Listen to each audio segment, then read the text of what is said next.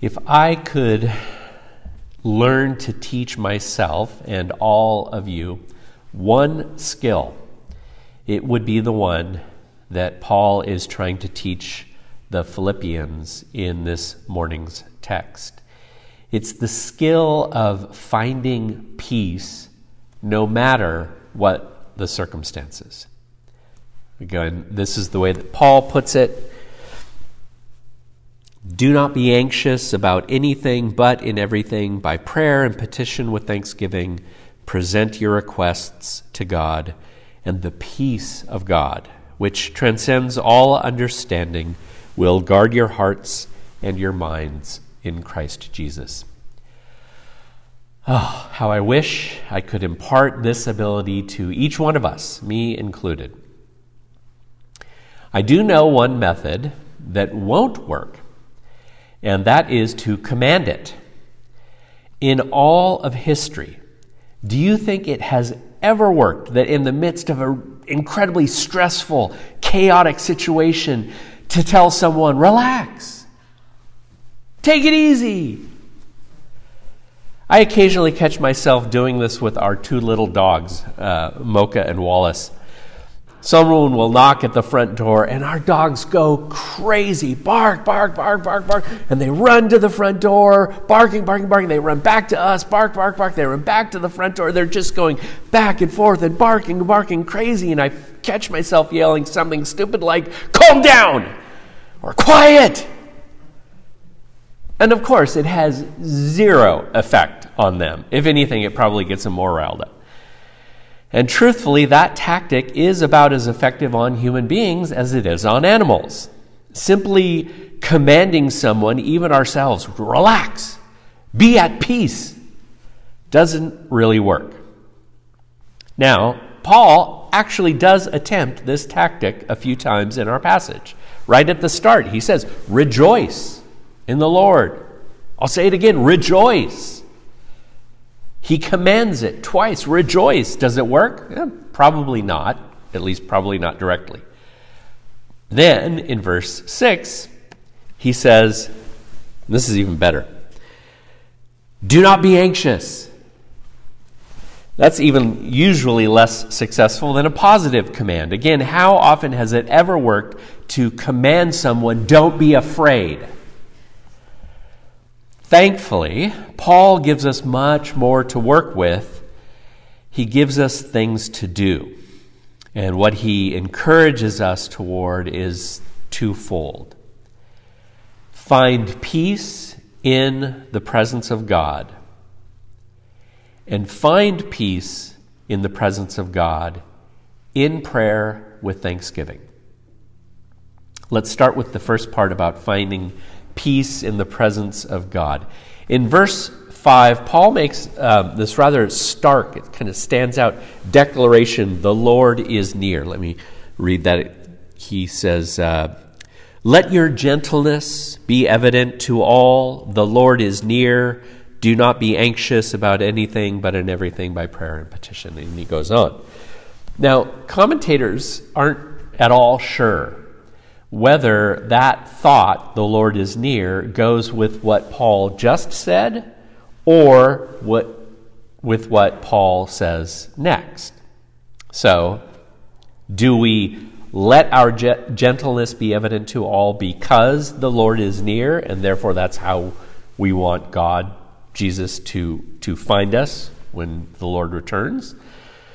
Or, since the Lord is near, don't be anxious about anything. Personally, I think it's a little bit of both. Paul is a very enthusiastic writer. He often will get caught up in tangents and go off. And I think he probably wrote, the Lord is near, as a reason to express our gentleness. But then, as soon as he thinks about the Lord being near, it also reminds him that Jesus' presence can calm us in all of our worries. And those don't necessarily flow in one continuous thought pattern, but that's Paul is often just one thing reminds him of another. But then Paul continues with the thought by encouraging his sisters and brothers in Christ The Lord is near. Don't be anxious about anything, but in everything by prayer and petition with thanksgiving, present your requests to God. Something about that step of presenting our worries and our fears to God, that talking with God and communing with God, has a profound spiritual impact. Paul says, present these things, and, verse 7, the peace of God, which transcends all understanding, will guard your hearts and your minds in Christ Jesus. We don't know how it all works, like I was saying with the kids, but consciously being in the presence of God brings deep peace to both heart and mind. Paul adds one other clue about finding peace in the presence of God at the end of verse 7 when he says, the peace of God which transcends all understanding, will guard your hearts and your minds in Christ Jesus. Again, for Paul always, it is that deep communion that we have with the divine through Christ Jesus that allows us to truly experience in the fullness of us the peace of God.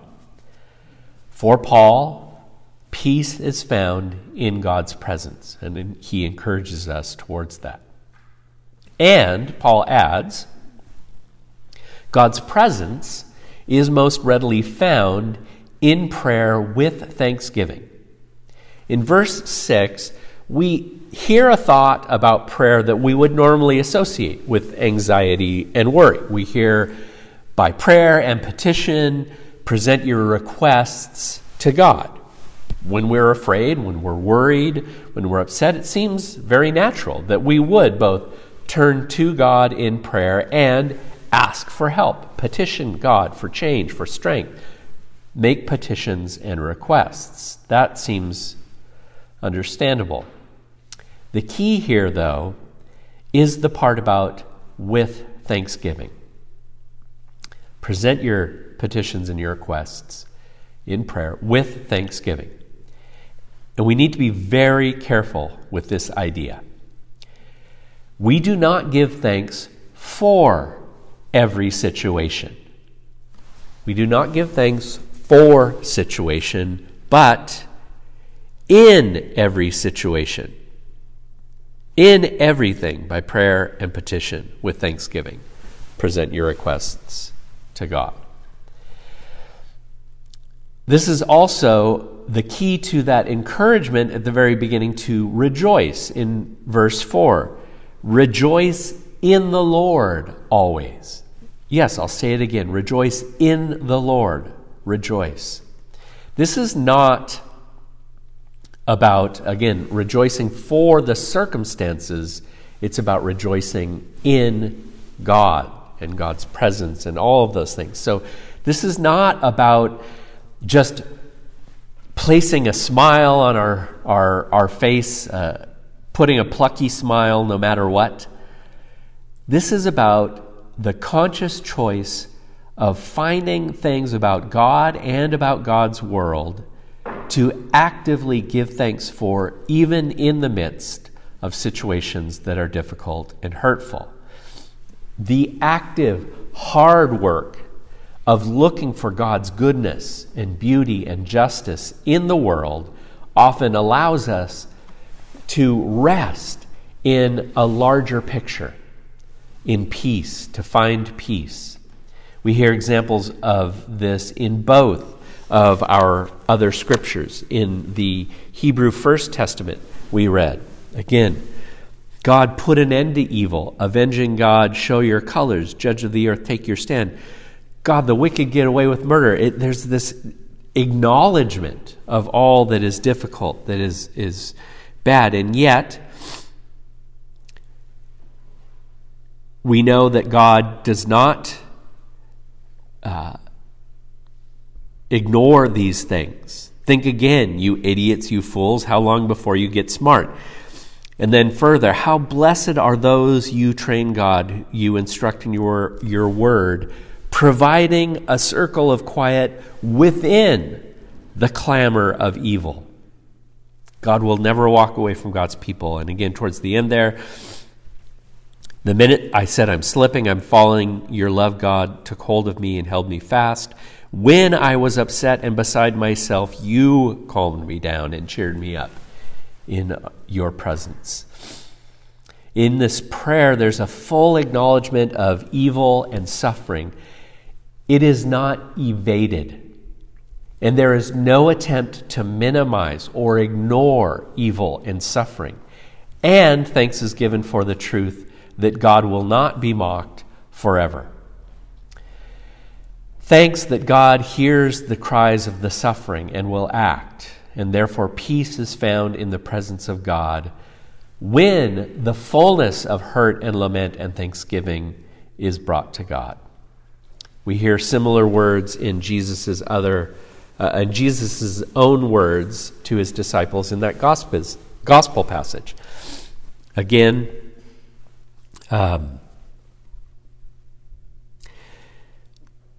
in fact, you are about to make a run for it, saving your own skins and abandoning me, but I'm not abandoned. The Father is with me. I've told you all of this so that, trusting in me, you will be unshakable and assured, deeply at peace. In this godless world, you will continue to experience difficulties. But take heart, I have conquered the world. Again, there it is. In this world, you will continue to have difficulties, but even in the midst of this evil world, we give thanks. We can give thanks, at least, that Jesus has conquered the world, and therefore we can find deep peace by being directly in God's presence. We find peace in God's presence, and we find God's presence in prayer with thanksgiving.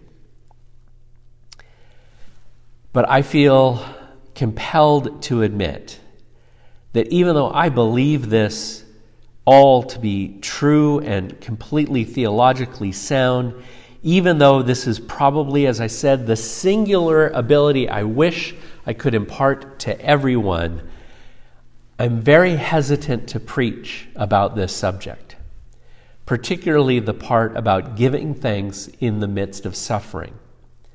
I'm hesitant for many reasons, but perhaps the single greatest reason is because of the additional suffering that I have seen well-intentioned Christians inflict on those already in great pain by, in their actions and their words, maybe not even intentionally, but minimizing someone else's grief. Again, the Scriptures and God never minimize grief, pain, suffering, evil. In fact, God and the Scriptures reveal to us that grief, pain, suffering, evil must be recognized and called out by all people, even if it's not what they are experiencing, but they see other people experiencing. In addition to that, I have also hesitated to preach about giving thanks even in difficult times, because it has taken me a long time to even glimpse an understanding personally of how this works. And people who are suffering know when words attempting to comfort are hollow. It's an entirely different experience to hear the same words from those who have lived them. For that reason, to close the sermon, I'm going to turn to the words of someone I have found able to speak about all of these things from a heart broken by personal tragedy, and yet with a voice of grace and truth that gives hope. When I first heard the premise of the memoir by Anne Voskamp, 1,000 Gifts, I was frankly a little bit repulsed. Everything about it seemed to me to scream insulting fluff. Just put a chipper smile on and it'll all be okay. The premise is that she receives an email challenge from a person to write down in a list form 1,000 things for which she is thankful. And the book cover design does the content of the book no great favors. It's sort of this gauzy, light-filled picture of a white woman's hands holding a bird's nest with 2 light blue robin's eggs in it. The back of the book has this smarmy little headline, "Wake up to 1,000 blessings."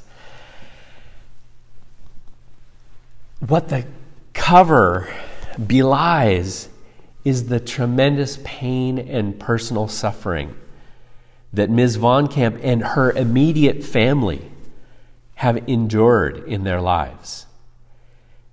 The fierce courage and honesty with which she confronts her own anger and doubt and struggles, and the heartbreaking compassion she has for all suffering.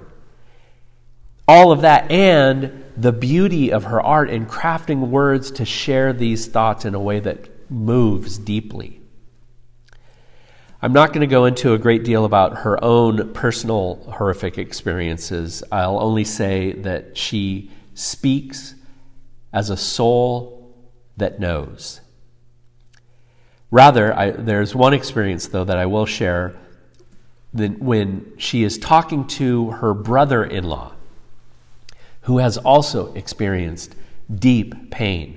In the span of less than 2 years, her brother-in-law's 2 infant children died slow, agonizing deaths from the same rare genetic lung disease. These were also Anne Voskamp's nephews, and she was with the whole family in the beds in the 2 different times in the hospitals when the boys died. In one painful conversation between Ms. Voskamp and her brother-in-law after the second nephew, the second boy, has died, she asks him essentially, "How can you go on? How can you go on and still believe in a loving God?" His answer at the time, along with this journey over time of writing out 1,000 things to be thankful for, led her to a point of being able to say, with hard-earned authenticity, "God is always good, and I am always loved." This is the way she writes it herself.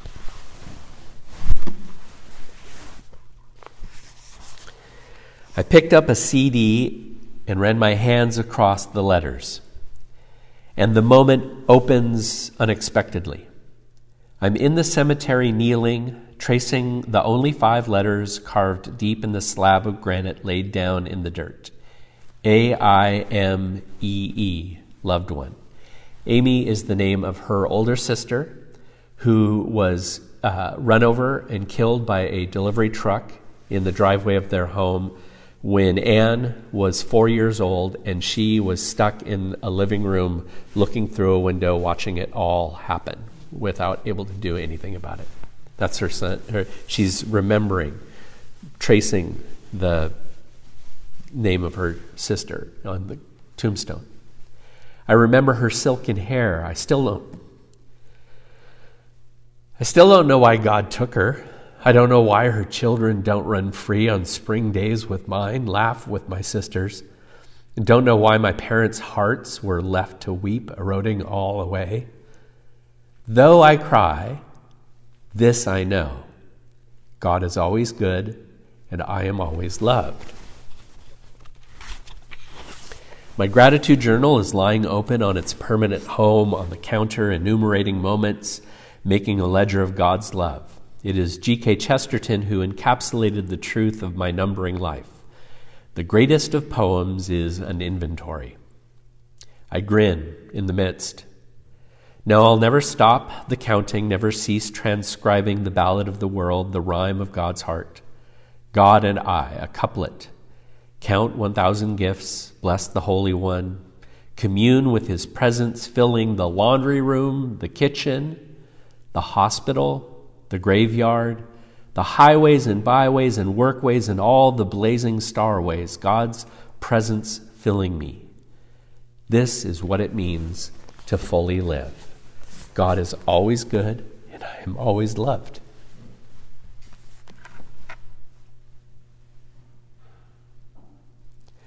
Even in the midst of an evil, hurtful world, we can find peace.